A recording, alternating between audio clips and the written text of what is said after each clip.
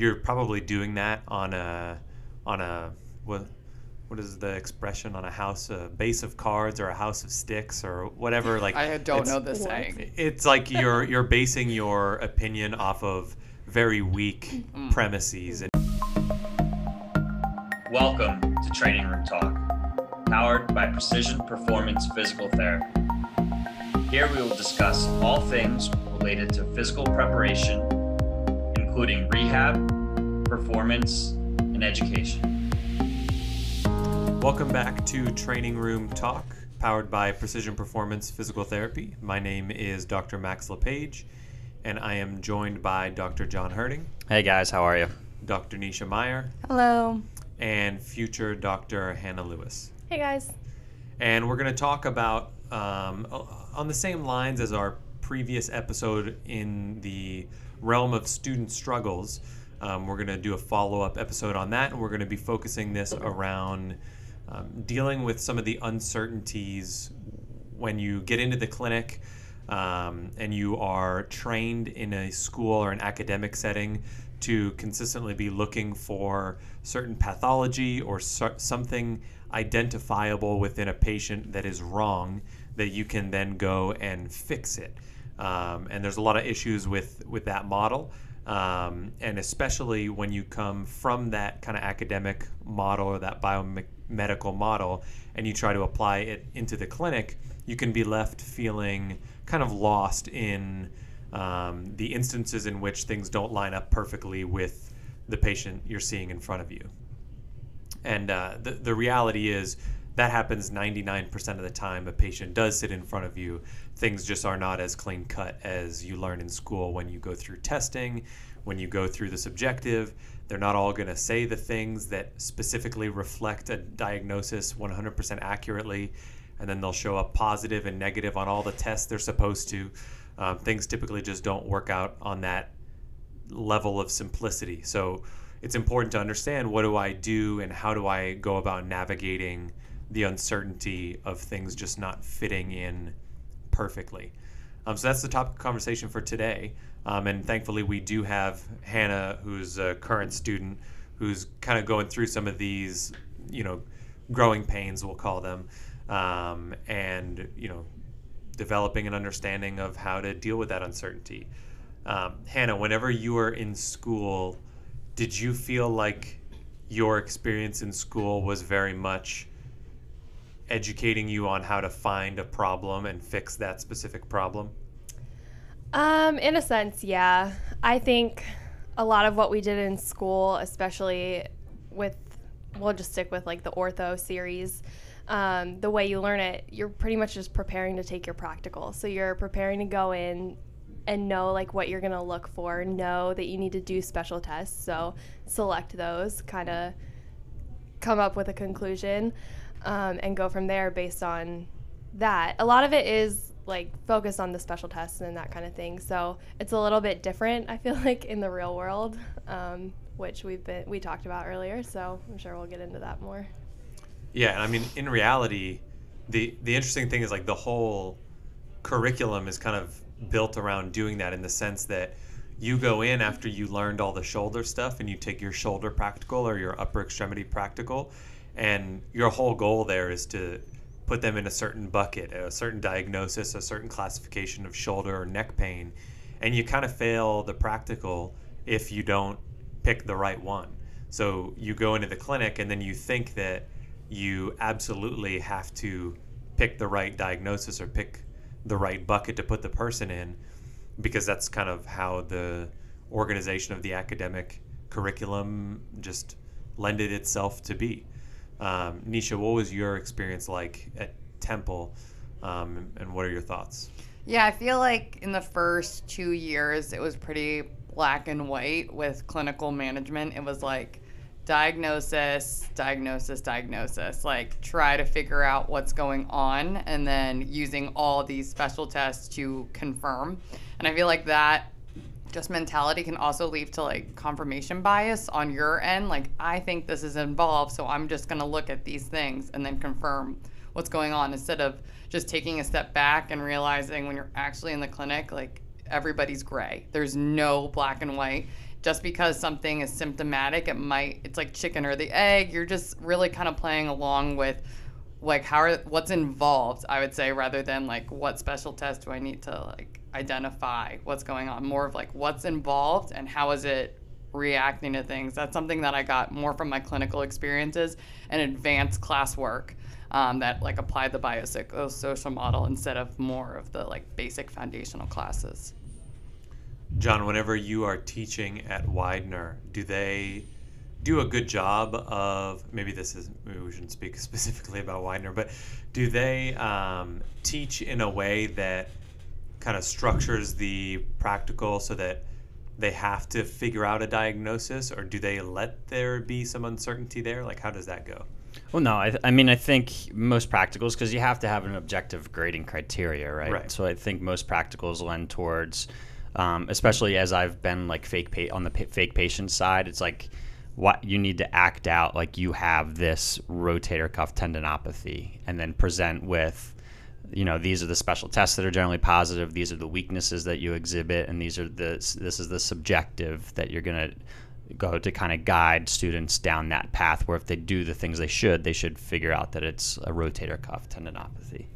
If they misdiagnose in that circumstance, they say, if a student were to get to the end of the practical and say, I did not establish a diagnosis because of the lack of certainty given my special tests, and I'm electing not to give a specific diagnosis, but these are the impairments I'm going to treat, would they, per the criteria, technically fail? Yeah, I mean, if the expectation would be you have to place a diagnosis on that. Even if they said, if they were correct in all of that, Max, like we would still push them but we need you to place a diagnosis on it. Yeah. And I don't even think that there's necessarily like, there's some value in having to just play the mental exercise. And we've done this, Hannah, as you've been here, of like, hey, if you had to build a case to try to, identify what you think is going on structurally or mechanically, like what would you stick to as your conclusion? But then it's just recognizing that you're probably doing that on a what is the expression, on a base of cards or a house of sticks or whatever. Like, I don't know the saying. It's like you're basing your opinion off of very weak premises and very weak foundation. That the reality is, like, if you were to base your diagnosis for rotator cuff tear on Hawkins-Kennedy, then your diagnosis is not hinging on a very strong, support system in terms of what led you to that. So it's a useful mental exercise in certain circumstances, but oftentimes it probably doesn't matter tremendously what specifically is going on anyways, nor do we often have a very, very reproducible, reliable way to identify whether your low back hurts because of a facet joint or a rib costovertebral joint or a disc or a nerve. Like, a lot of that stuff is just hard to differentiate. And even imaging can't do a very good job of differentiating that stuff a lot of times. So, I don't know how to infuse the uncertainty into like an academic curriculum. That's the tough part, and that's where clinical education, I think, comes into play, right? Like, there has to be objective ways to test students, and they have to understand, there's a lot that you have to understand the foundations before you can expand and build your own practice, right? Like, understand the fundamentals and understand where clinical education is coming from, and then once you graduate, of course, that's when you become a clinician, I think, and really form your philosophies and treatment methods and protocols based on the education you're doing after school, not necessarily the education you're getting in school. Right. But you need the in-school stuff, the fundamentals of like range of motion measurements and manual muscle tests and understanding special tests and all of that stuff in order to take those next steps to becoming like an expert clinician. Yeah. This might just be my opinion, but what do you guys think about like the current model in academia and like students may being like more book smart versus like a student and maybe from like you being a CI John or Hannah, like classmates that you have coming in and being more of like a critical thinker and being able to like take the approach we're talking about. Can you like see a difference in like student strengths and learning styles in your experiences? Yeah, and I go back and forth on this because I've Yeah. heard the argument made that like, hey, we don't need more book smart people in the profession. We need people who are empathetic and have the personality who can connect with patients, this and that. But then at the same time, a lot of the issues that we did have in the profession came from a lack of kind of general foundational scientific understanding and research. I felt like we could almost bridge the gap and go even more on the book smart direction, and everyone there had a tremendous capacity for learning, but I felt like we were missing a piece specifically on the research side and the foundational science side in physical therapy in general. And that I felt like when people graduated, not everyone's going to go to Con Ed courses and continue to try to explore as much as they can. And almost no one seems to have a good grasp on how to really stay up to date after they graduate. And I felt like that was a like quote unquote book smart piece of the puzzle that seemed to be missing, that I think we do need more of. Like I think people should understand, you know, somewhat intimately what a systematic review is, what the structure of a study can tell you about the applicability and the generalizability of its findings, what are the internal and external validity components that would make these findings likely to be, you know, relevant to me as a clinician. And all of that stuff does require some like book smart type of thing. But at the same time, you have to have all of the other qualities, I think, too, that are equally as important. It's hard to give one is more important than the other.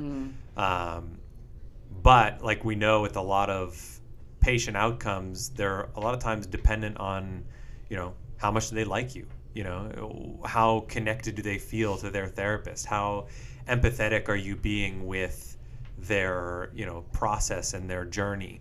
And are you able to listen to them? Are you able to do those things? And sometimes I think the book smart component can lead people towards a biomedical, mechanistic approach, and that would be wrong. I think if you're truly book smart, you should read about the fact that your personality and how you approach things matters as well. But I do get worried when people seem to feel like physical therapy is not science. You know, like I even said to one of my classmates at one point, like, yeah, I referred to him as a scientist. And he just like laughed and said, I'm not a scientist. Like, what are you talking about? And I was like, you have a bachelor's degree in science, exercise science, and you have a doctorate level degree in a health science, and you don't view yourself as a scientist. And to me, that was a problem on the side of like, you don't value the book smart component enough, and you're too much on the side of thinking like, I just got to know how to do the basics, and then, you know, I'll just do my thing. Like, I don't know. I'm conflicted on it. Yeah, I mean, I think that fits into we've heard it a million times. People don't care how much you know until they know how much you care. Yeah. But as an employer, physical therapy school is already weeded out. Everybody's smart that gets into PT school, Absolutely. right? So but then it's okay. This person has the book smarts to be able to get through a program, take the test, pass their boards. Okay, do they have feel in the clinic? If they have feel and they're a good people person, cool, you're in, and then I'll teach you what you need to know. Or I'll help guide you into the paths that I think at this point have shown that they get the best outcomes, right? Yeah. But then within that, find your own path. Yeah. Right? I almost feel like I don't know what to dichotomize book smart versus street smart, we'll say. I almost feel like the street smart, or that quality of like the feel I feel like that matters more for the patient in front of you, but the book smart matters more for the profession. Like the profession Yes. needs book smart folks to drive the research and development forward. but the profession needs clinicians on the front line who can empathize, who can connect with people, who can market our skill set to get the value out to the public. So I just don't think that we need one. I think we need both. Just the role that those different individuals take is probably a little different, but I think we need both in some capacity. I think that's any medical profession. There's physicians, right, that have no feel that are book smart. There's, that's any medical profession, and that's any profession in general, right? Like, it's just something everybody's dealing with. Yeah. So to bring it back, Hannah, when we had an incident where you're like, I just don't know what's going on, John. She has pain with this thing. I couldn't recreate it with anything except for this high level exercise. So what do you guys do when it's pain that's not reproducible, but it impacts a patient's life, and none of the special tests fit, right? How if you've been taught in school that you need to figure out the particular structural that's impacted so you can make a change, what happens when you don't find that structure, or you can't exactly pinpoint, oh, it's this structure that is affected? What do you do? I feel like when I was a student, I'd go down a rabbit hole of like fish. I can't find it, and then almost like the way you produce your language too, being like, is that painful? Like setting expectations with certain things, because I was so focused on getting what's right on paper instead of what was actually bothering the patient, like functionally. And I feel like I've learned even in my first year, like taking a step back and having them guide it instead of me guide it sometimes can be a lot more helpful. But definitely when I was a student, I would just keep poking and prodding, and then just being like, I'm stuck, I don't know what to do next. I'm not confident. And I think the patient can sense that when 100%. you're like searching for, You're like, let's try this. all this reproducible stuff. Mm-hmm. But that's where your standard tests and measures that you learned and seemed really basic in school come into play. The body doesn't see itself as like particular structures, like this biceps is hurt. It's just kind of stuff that the brain tells to move in certain patterns to achieve a goal, an outward goal, right? So this is where trusting tests and measures, where you can continue to seem confident. You're not fishing for the particular structure, but it's, okay, so this person's lacking strength in this test. This person's lacking range of motion here. What can I do to impact both of those? And a lot of times, then everything just kind of falls into place after that when you clean that stuff up, right? Because it's building movement variability with improving range of motion. It's building capacity with then increasing tissue tolerance. And as you do those two things, you don't have to search for the particular structure, because if you clean up some of those larger deficits that you find, things kind of fall into place. And then you can seem confident, and then you can get the change that you want to make quickly. Yeah, for me, the difference, a lot like Nisha, was when you're early on in the process and you come in with like a list of questions of things that you feel like you need to ask in order to gather information. But then you end up with a ton of little bits and pieces, and it's not a story that's been told from the patient. And the little bits and pieces are hard to put together to create a story, versus interviewing someone, obviously at the point where you're more confident with it and you're more casual with it, where you're asking open-ended questions and you're saying, what does it feel like when you reach over a head? Or tell me a little bit about it, what it feels like when you do this.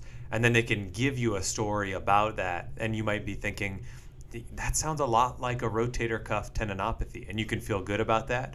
Versus you resisting flexion, resisting external rotation, resisting abduction. Some of them are creating pain, some of them are not, and you don't know what to do with all these little bits of information. So for me, I felt like it was shifting the way that I approached the interview process and making it less of a Q&A type of interview process, and more of a like, let's gather the story and see it from a big picture. And then it felt much easier to then synthesize and go into the objective component of an exam, where I am putting my hands on them and am looking at stuff. And I don't feel like I constantly need to ask you, what does this feel like? What does that feel like? What is your response here and there? And the picture starts to just get clearer and clearer as you go through, rather than muddier and muddier as you get more and more confused. Yeah, and I think that's like just have a conversation with the person. Usually they'll give you everything you need to know what's going on, and then I don't even try to reproduce the pain anymore in an eval. It's all right, these are like the range of motion, this is where they're limited here when I'm going through stuff, and then I just fix that, and a lot of times it cleans it up. So I don't chase pain anymore in an eval. Yeah, and there's a whole other rabbit hole you can go down in terms of trying to chase pain too much, and that can kind of, you seem, if as the therapist asking questions and gathering information, if you seem like you're on red alert for pain all the time, and you're like, how about this? Does this hurt? Does this hurt? Does this hurt? Does this hurt? Then the person kind of gets that sense of like, oh my gosh, I need to constantly think about what hurts and what doesn't hurt. And I think that can be like deleterious to the process, because then the person's locus of like control or the focus that they have during the session is on, do I have pain during this? I don't know if you guys have seen, there was I guess a couple studies published, and there's been a few on rotator cuff tendinopathy that have compared doing kind of banded external rotation, very basic exercises, to doing those same intervention, the same exercises, but having to time the reps to a metronome. So the metronome clicks, you go to the external rotation. By the time you hit full external rotation, click, click, click, and you go through that motion at the beat of the metronome. And that has actually shown more favorable outcomes than doing the exact same thing without the metronome there. And part of the kind of thought process behind that is just when you are going through the process and your focus, your attention is on something other than exactly how things are feeling at a certain point in time, that can help to, I don't know if it's providing a distraction, but it can help to, just shift the focus away from sensitive structures and allow you to maybe load things enough to create some change without constantly having this awareness of discomfort be a limiting factor, forcing you to modify and change things and maybe avoid what you really need to get better. And that's kind of introducing some load and some stimulus there. Well, that's like, how many times have you guys tricked someone into a position that you would think would cause pain, like bending down to tie your shoes, but then you trick them into, I don't know, doing a deadlift or something, and they're like, oh, there's no pain. All the time. Yeah. I do it all the time. Yeah, like someone with neck pain, cervical rotation hurts to the left, it hurts to the right, and then you have them sit on a stool that rotates and say, keep your head focusing towards the mirror and just rotate your body. It's like you're rotating your cervical spine, but it's not painful just because you've changed the way your brain is kind of processing that movement, and it's the same movement, it's just your perception's different. Yeah. So to bring it back, I think that just like simplify your process, right? And if this just comes down to the whole interview process on an evaluation, just have a conversation. Get, as you form your philosophy, get down the tests and measures that mean the most to you. Go through those, test them. Don't get caught in the weeds of trying to recreate pain or figure out specific structures, but trust your measurements and just go after cleaning those up. And a lot of times when you feel like you're lost, just go back to that and trust that, and you can feel confident in making the change and helping patients that way. Yeah, I agree 100%. Anything to add? So I'll just say, kind of going off of that to students, going through their day, yes, you'll have some rocky evals, some rocky treatments. You'll learn from it. So after, I talked to Troy a little bit after, but of course you kind of debrief, see what you did, like what you do differently, kind of. This conversation, was about that. So John and I have talked about that patient. But earlier in the day, yesterday, I had another eval, an ankle. Felt like it went really well. Debriefed with Troy afterwards. He kind of asked me what I thought was going on. I said, this structure might be involved. This one might be involved. This is why I think so. He said, well, does it matter which one? Are you going to treat it differently? I said, nope. And I was very confident in that. So just, each patient it's a new patient. It's a new opportunity to learn. Like I said on the last one, you're going to learn from the patient as much as you learn from your CIs and other clinicians that you're working with. So, and I think that's a good point too. We learn all, like the rotator cuff for an example, we learn all these different tests and measures to tease out specific rotator cuff structures. But then when you really look at globally, most clinicians' response to a rotator cuff problem pathology, plan of cares look relatively the same, right? It's all just stuff that the body tells the arm to move this way, and stuff just moves it. Like the particular structure doesn't specifically make a huge difference. Yeah. I think it's always, like you said, Hannah, helpful to reflect on the process and try to, think about, were there things that I asked or things that I could have asked that would have made this go a little bit smoother. But the reality is, even as a clinician out of school, you're still going to have challenging patients, challenging interviews where you felt like, I just don't feel like I gathered the information that I need. And the good thing is, as long as you're making sure that the person's safe, that you've identified any possible, sinister or serious pathology that would warrant referral, you're going to see them again in a few days or next week. You can always follow up. You can always get to know them better. And getting back to the conversation about, showing that you care, as long as you demonstrate that, the person comes back, you're going to gather the information that you need. It's just about giving them kind of the open air to give you that information. Some people, there's honestly things that they're just not ready to mention, and they might need to get to know you as 1 or 2 sessions before they say, oh yeah, by the way, this thing that I was embarrassed to tell you that hurts really bad is actually the thing that bothers me. And you just want to be the person who opens that door for them to be able to say that when they do. But those challenges never stop. At least I haven't seen them stop. But yeah, so hopefully people kind of got some actionable information, or at least some, something. They got something from it. Just as a new student, trust your tests and measures. Don't feel like you have to know exactly what's going on. Like you just said, Max, sometimes things come out 4 sessions down the road.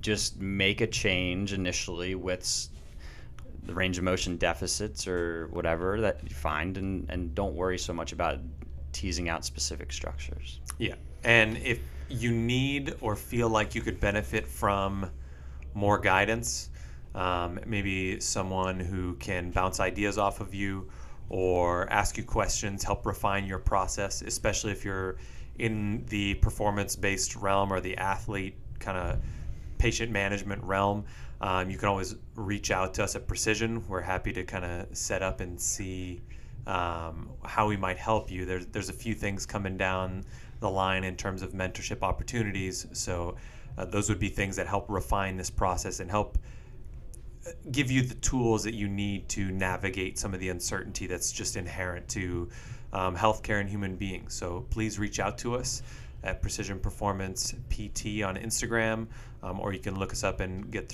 in touch with us through the website. You can always find me at maxlepage.dpt on Instagram, and email me at max@precisionperformancept.com. John Herding _ DPT. I don't know. Or JON@precisionperformancept.com is my email. Nisha@precisionperformancept.com and nishameyer.dpt on Instagram. spt.hannah on Instagram. Simple enough. We hope you guys enjoyed the conversation, had some valuable insight come from it, and we always hope everyone is staying safe, staying healthy, and we will talk to you guys in the next one. Bye. Did you know we now offer personalized remote programming, one-on-one video telehealth sessions, and mentorships for both students and professionals? If you're interested in any one of these, please email John at jon@precisionperformancept.com, and he can help you get started today.